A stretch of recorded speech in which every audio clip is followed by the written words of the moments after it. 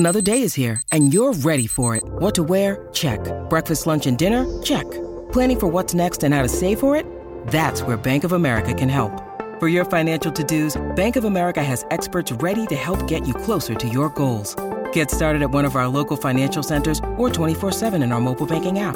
Find a location near you at bankofamerica.com/talktous. What would you like the power to do? Mobile banking requires downloading the app and is only available for select devices. Message and data rates may apply. Bank of America N.A., member FDIC.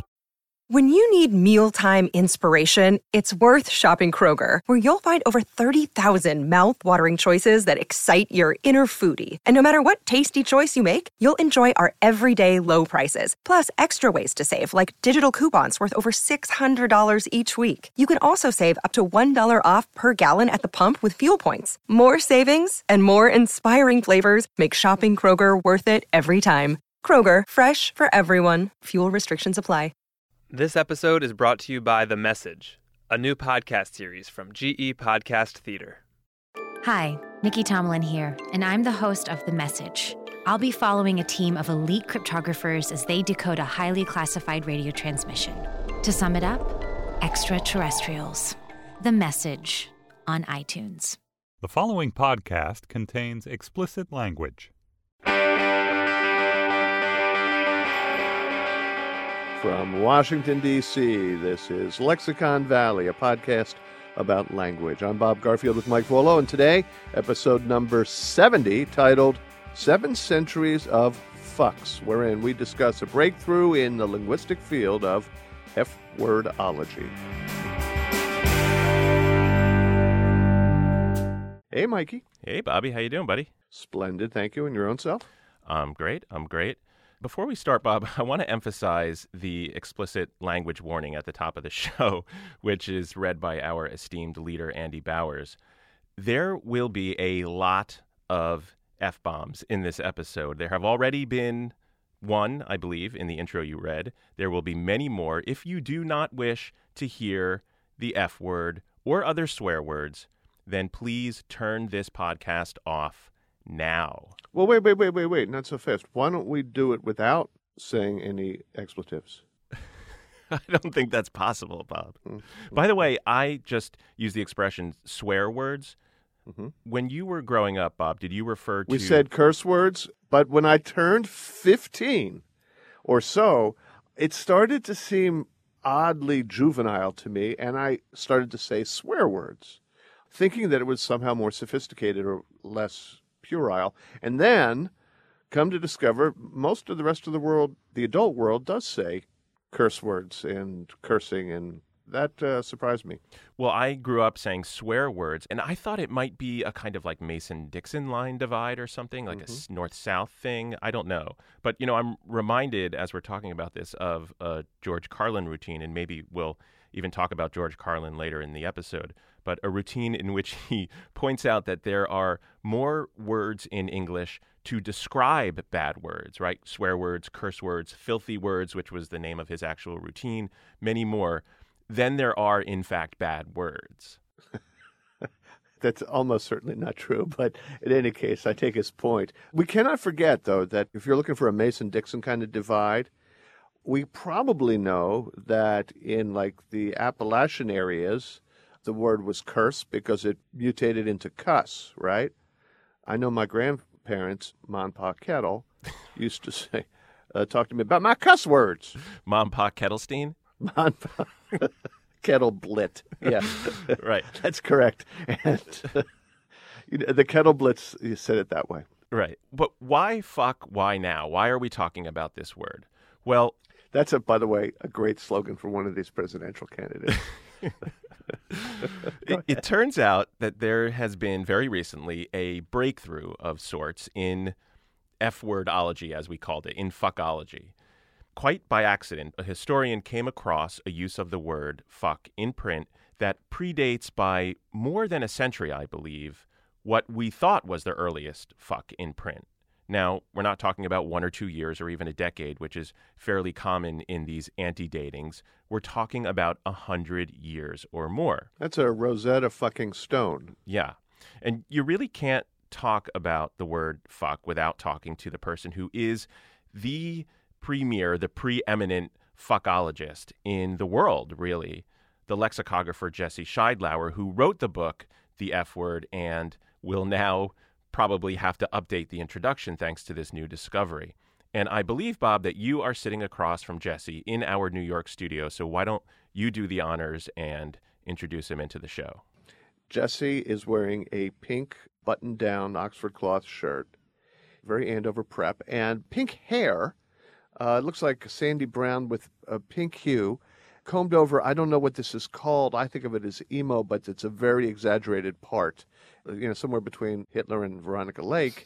And he's got the round tortoiseshell glasses and the very conservative, very English houndstooth kind of tweed jacket in all, muted earth tones. He's like torn from the pages of GQ, which is entirely unexpected. I just thought he would look like some guy I just saw at Penn Station picking through the trash. But oh no, he's quite well turned out. And then, then there's the rest of us in this studio who really are the huddled masses. So welcome, Jesse. Well, thank you, Bob. Picking through the trash of the English language takes a slightly different dress code, I think. I think you are the most described guest we've ever had on this podcast. Jesse is also sitting here with his volume, which has many little Post-it notes to mark trenchant passages, which I'm dying to get into. Okay, well, great. So, Jesse, if we can, let's bury the lead for a moment and first talk about the origin of the word fuck, right? Because there is this very strong, very persistent desire among many people to etymologize this word F-U-C-K as an acronym. And while that's not completely crazy, as it turns out, it's also not true. It is pretty completely crazy. In general, any time anyone says that something comes from an acronym, they're wrong. Now, there are words that come from acronyms, but no one's ever going to say, hey, do you know that LASER stands for light amplification by stimulated emission of radiation? That will never happen. What they will say is that fuck is from an acronym, or shit, or golf, or cop, or tip. These are all false. And the idea that fuck comes from an acronym, and there are two main ideas. One is that it stands for unlawful carnal knowledge, and the other is that it stands for fornication under consent of the king. Both of these are very new. You don't see them before, these suggestions before the 1960s, and the word goes back at least 500 years, now maybe almost 700 years before that. And there are a group of words similar to fuck in structure, right? Starting with an F, maybe including another consonant, having a short vowel sound, and then having another group of consonants like fiddle, fidget, flit, flip, flicker, and frig are some that you name. All of these involve movement and, more specifically, a kind of back and forth movement, which, of course, is true of fuck and most commonly how babies are made. And that actually gets at the real etymology of the word fuck, right? Yes, well, it is a Germanic word. There are cognates to fuck in all of the Germanic languages. So there are examples in German, Swedish, Dutch, Norwegian, and all of these words are, something resembling fuck, and have meanings that are either sexual meanings or meanings like to thrust or to strike. And it's clear that these are a group of related words. In fact, the earliest example, even before this new discovery, the earliest example of any of these words is the English word fuck. People have tried looking further back, trying to come up with Indo-European cognates, so examples in Latin, and still there's not much agreement about that. But there's no question that this is a word common to the Germanic languages that goes back many, many centuries. So let's talk about what was one of the earliest citations of the word fuck before this recent discovery. And this is from the late 1400s, and it existed in a poem in a kind of cryptic way, right? Yes, this is an example usually dated from somewhere 1475 or so, that is a poem satirizing the monks of this particular abbey in Cambridgeshire. The poem is written in what's called macaronic verse. It is a mixture of Latin and another language, in this case Latin and English. And the fuck word is given a pseudo-Latin ending, so it has a fake Latin ending. And also, the passage with the word fuck is enciphered, so each letter is replaced with the following letter of the alphabet. So instead of the fuck word, it is spelled GXDDBOV, which translates into fuckant, which is, again, a pseudo-Latin third-person plural ending. Right, and in these macaronic verses, what they would do is they would take very common words or slang words and then tack on a Latin ending as a kind of humorous effect. That's right, and the same poem also has the word swive in it. Swive was the usual vulgar word for sex in Middle English, and swive was also enciphered in the same way. So, it suggests very clearly that, these are words that are considered vulgar even at the time. And the entire passage reads, non sunt in celi quia fucant vivis of heli, which means they, that is the monks of this monastery that are being satirized, they are not in heaven because they fuck the wives of Ely, which is the name of this town. So they're insulting the wives of Ely. Well, they're insulting the monks. It's not that great for the monks either. Yeah. Right. So this was perhaps the earliest kind of in-context use of the word fuck. And as you suggested, clearly taboo at the time because it's enciphered. That's exactly right. I mean, you couldn't ask for a better proof that this word was considered taboo. All right, so that's 1475, which scholars thought was more or less the origin, right? That it didn't date for much earlier than that. Obviously, it was in use here for this passage to have had any resonance with its readers, who I guess were all other monks. But are you saying that there's now evidence that the word fuck long predated 1475? The discovery that was just made, which is from 1310, we can date it exactly, is in use in a personal name. And there are earlier examples of fuck in personal names. Some of them are unclear, some of them are, well, they're all unclear to some extent. But there are 13th century examples of names with fuck in it. It's just that they don't have sexual meanings. So, for example, there is a surname recorded from the late 13th century, fuckbeggar, which could mean something like strike the beggar. This is given a big boost by the fact that there's a French surname from the same time, also in the 12th and 13th century, butevillain, which means in French the same thing, to strike the wretch, to strike the churl. So fuckbeggar is probably a use of fuck in the sense to strike, and that's from the 13th century. But why would you have that as your surname? I mean, would that be foisted on you, or would you inherit that? That's not a very flattering surname to have. Wagner, Taylor, Cooper, fuckbeggar. It makes perfect sense to me. Right. I mean, it probably wasn't literally an occupational name, but it's certainly, it's highly descriptive, and this kind of thing wasn't unusual. But this discovery from 1310, the word fuck exists as part of a name still, but here it seems as though it's sexual, right? That's exactly right. That's what makes this so good and so interesting. So this example was found in a court case from 1310, and again, it's exactly dated.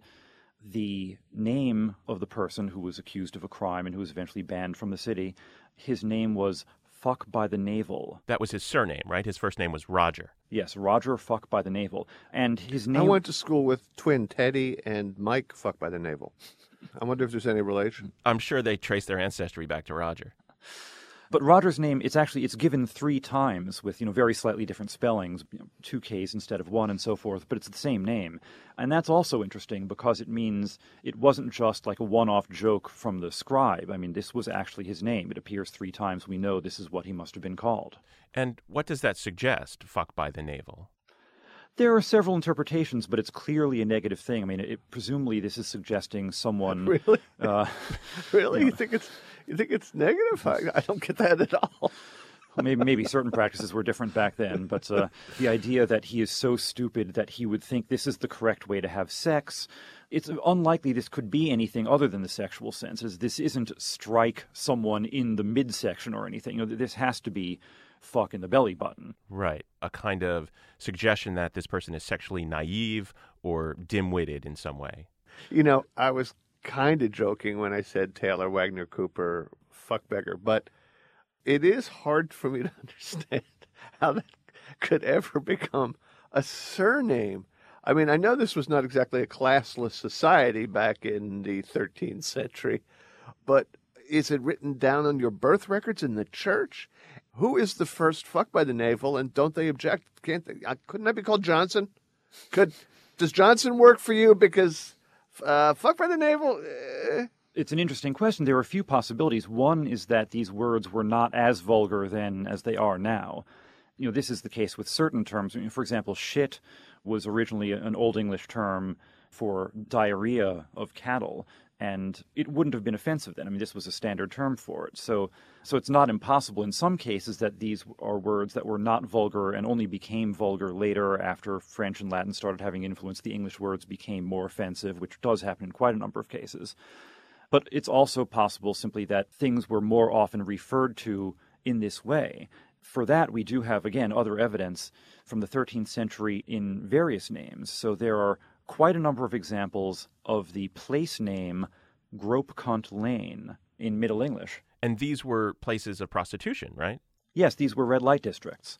And again, this isn't just one example that, maybe we're misreading it. There's something like 20 examples from the 13th and 14th centuries in a few different counties in England of places called Gropekunt Lane. But I think Bob's point is that the place is not going to object to being called Gropekunt Lane, but Roger might object to being called fuck by the navel. Presumably Roger did not have enough status to object to how he was being referred to in this way. Yeah. It must suck to be a peasant. It must have really sucked to be a peasant. It must have sucked to be a peasant in an era when cattle diarrhea was not regarded as a pejorative. It's just the whole scene sounds to me like I don't like the vibe.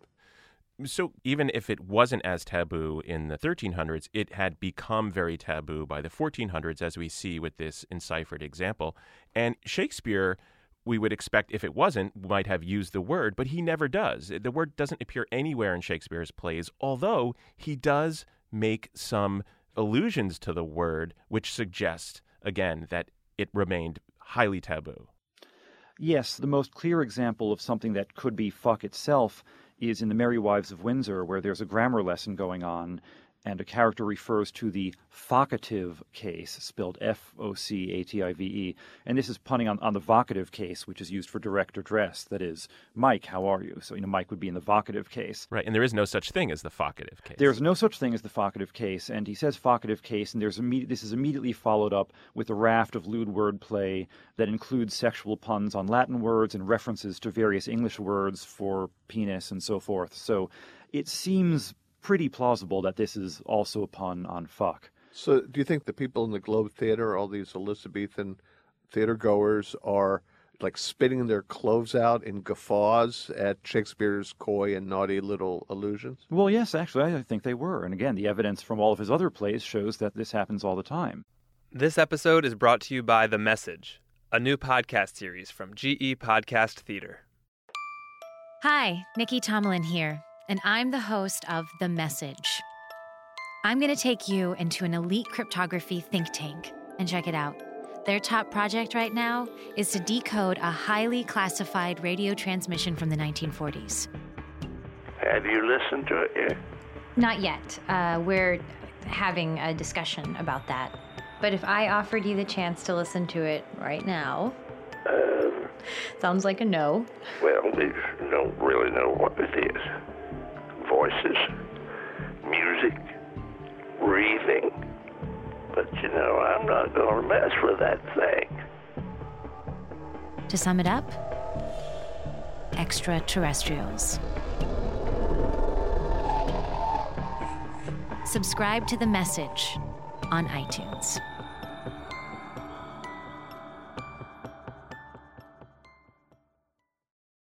So let's take this to the United States now, because it's really interesting, I think, the way in which fuck gets introduced in print here in America. That doesn't happen until the 1800s, right? That's right. The earliest example we know of fuck in the United States is in a legal document. I mean, we've seen already, the earliest example we're discussing now is from a 1310 legal case. We're discussing another legal case here, and there are more that we can get to. And in fact, legal documents are one of the great places for evidence of this, because when the word fuck or any word is important to a case, it has to be written down in the court record. At least it should be, and it very often is. Mm-hmm. This earliest example in America is interesting in many ways. This is from a case in the Supreme Court of Missouri in 1846, and it's about a man who was accused of having sex with a horse. and he successfully sued for slander. Let's just stipulate that the horse was a mare, right? It was a mare, yes. It was not. It was not a homosexual act. I didn't want to think there was anything perverse going on. No, this wasn't a homosexual act. It was merely bestiality. And so this man was accused by someone else of having sex with this horse, and he then sued for slander. Yes, successfully. And we have the record of the appeal, and that's what this is from. So in his testimony, he said, well, it depends on what your definition of is.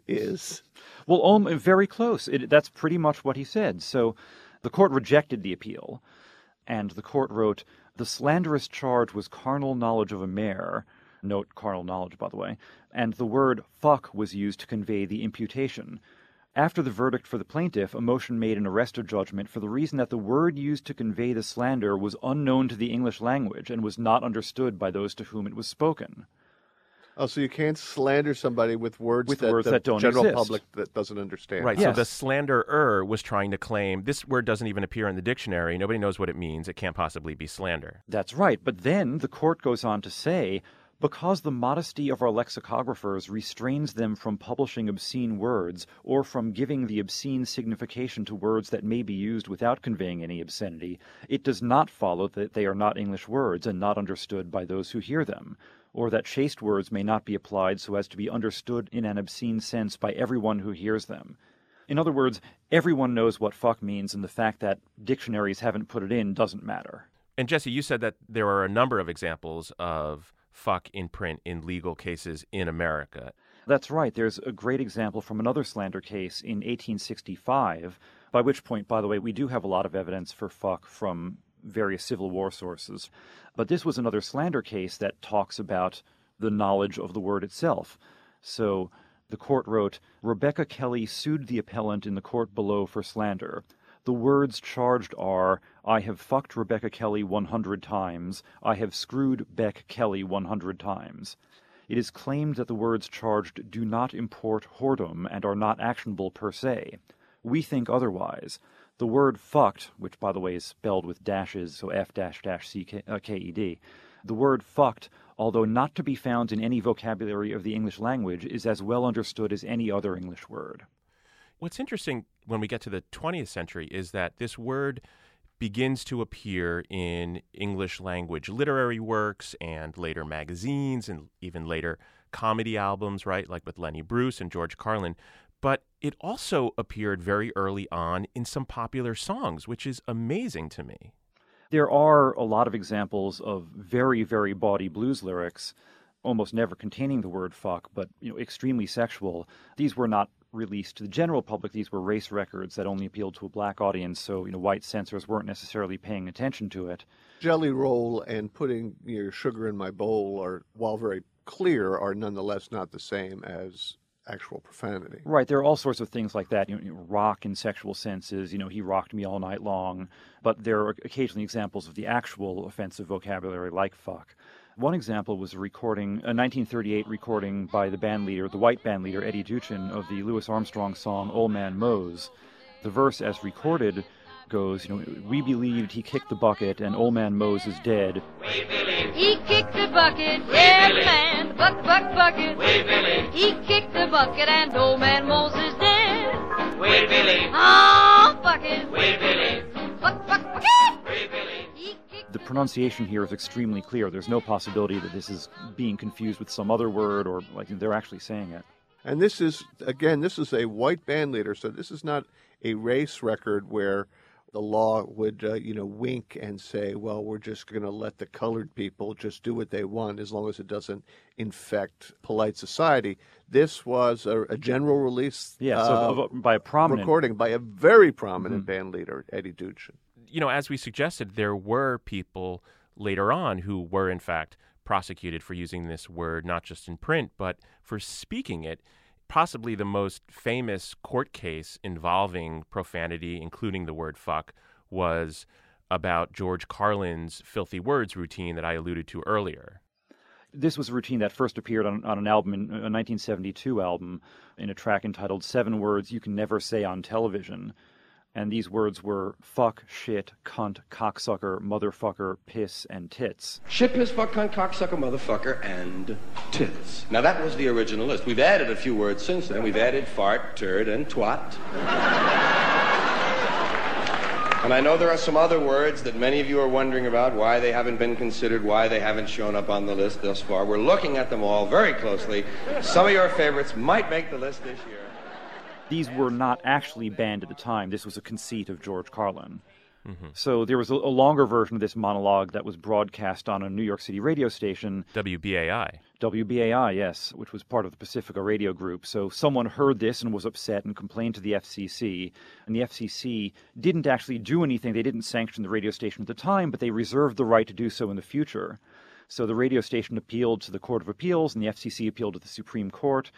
And the Supreme Court ruled in favor of the FCC in 1978. That is, the FCC was allowed to regulate indecency in American broadcasting because of, quote, the pervasive nature of broadcasting, that broadcasting deserved less First Amendment protection than other forms of communication. And a lot of this revolved around the fact that this was broadcast during hours when children could hear. And in fact, I think the man who issued the original complaint against WBAI did so because he said he was listening with his son. That's right. He was driving in a car with his son and heard it, and he was upset that his son heard it. So clearly, through the 1970s and 80s, the taboo against this word fuck started to diminish as sensibilities changed. Yet, that word fuck still had never appeared in most U.S. newspapers, including the New York Times, until the late 1990s. The relaxation of the taboo against fuck has been going on since, throughout the entirety of the 20th century. The wars helped this a lot because you got soldiers going off, mixing with, people from different classes and backgrounds and, being encouraged implicitly, if not explicitly, to behave in ways that are not normally considered okay in decent civilian society. And in both wars, we have a real explosion in the use of all sorts of offensive language. Although, in Norman Mailer's breakthrough novel, The Naked and the Dead, about the invasion of a small Japanese island in World War II, there's fuck everywhere, except he never uses fuck. He uses, I think, fug or some other mutation, and no one ever utters the word, which is the most repeated word in the whole novel. Yes, in that case, that led to the anecdote that, well, in various versions, Dorothy Parker or Tallulah Bankhead, met him at a party and said, so you're the young man who can't spell fuck. Yeah, but in fact, 3 years later, when James Jones published From Here to Eternity, which won the National Book Award, he used fuck 50 times in the book, spelled correctly, although it was reported that there were 258 examples in the manuscript and it was cut down to 50. But yeah, so when you had soldiers speaking this way, eventually you have fiction that accurately portrays the way they were speaking being published. And people did find it shocking, but nonetheless, these were published. Newspapers were much slower to get into the act for many reasons. Because this is a family newspaper. Yeah, family newspaper. I remember in the 68 or something, the Secretary of Agriculture under Nixon, Earl Butz, told a joke. It was both a filthy joke and a racist joke. And the punchline was loose shoes, tight pussy, and a warm place to shit, which the New York Times and I think the Associated Press wrote as comfortable footwear, satisfactory sexual relations, and pleasant toilet facilities, which took a little edge out of it. And I think people were wondering why the guy was forced to resign. Right. So newspapers are this kind of populist breakfast table publication. And as you said, Jesse, we're much slower to publish the word fuck for any reason until, as I suggested, the late 1990s when Clinton was in the White House. That's right. Well, it also depends on the newspaper. The Los Angeles Times first used it in 1991, as far as anyone can tell. But for the New York Times, the notable example was in 1998, and in that case, it was because of the Starr Report. So on September 12, 1998, the Times printed, Ms. Lewinsky said she wanted two things from the president. The first was contrition. He needed to, quote, acknowledge that he helped fuck up my life. So the New York Times possibly takes this on a case-by-case basis and sometimes euphemizes the word when reporting on it. the most common euphemisation of the word is the title of your book, right? The F word. When did we start calling fuck the F word? There's an interesting history to this kind of euphemistic abbreviation. Using F for fuck goes back to the 1920s at latest. It was probably in use in World War I. But there are earlier examples of things like that where you use the first letter. So in HMS Pinafore, the Gilbert and Sullivan operetta from 1878, there's a use of damn, which is euphemized. The character sings, "Though bother it, I may occasionally say, I never use a big D." Yes. Yeah. And more amazingly, there's an example going back to Latin times where Varro, he's basically using the Greek word for fellate, more or less says something like, tell him to go S himself, to go suck himself. But the earliest example of the phrase the F word itself isn't until the early 1950s, and that was actually in an academic journal, and that was about the publication of Lady Chatterley's Lover. I have a number of friends and acquaintances who just can't pull the trigger, and they'll say effing this. And I'm like, look, what is the point of not uttering the vulgarity? That's what you're going for. Why pull up short like that? It's kind of a pussy way to communicate. Right. Well, in fact, one of the earliest examples of F makes that explicit point. This is from Robert Graves writing about World War I, and he says, the bandmaster, who was squeamish, reported it as, "Sir, he called me a double effing C dash." So even then he was, this is what squeamish people say. It gives me an idea to swear at people and substitute the wrong letter just to confuse them. Like, why don't you go G yourself? Oh, hey, don't wait. What? Gee, what is that? You don't want to know. Okay, well, if you want to write into us about your favorite fucks, you can do so at Lexicon Valley at Slate.com. That's Lexicon Valley at Slate.com. Follow us on Twitter at Lexicon Valley, and please subscribe to our feed in the iTunes Store. Thanks so much to Jesse Scheidlauer. His book is called The F Word, now out in its 3rd edition. Our executive producer is Andy Bowers. All right, Mikey, we done here? Yeah, we are done. Later, Gator. I wish I could fuck all the memory I keep. Fuck the next 10 years and just go to sleep. I'm fucked if I do and I'm fucked if I say. I'm fucked if I don't, so I'm fucked anyway. I wish I could fuck all of you till you see I don't need your mercy, fuck sympathy. Fuck your words and your prayers. Fuck your stares and my cares. Fuck it all till I learn.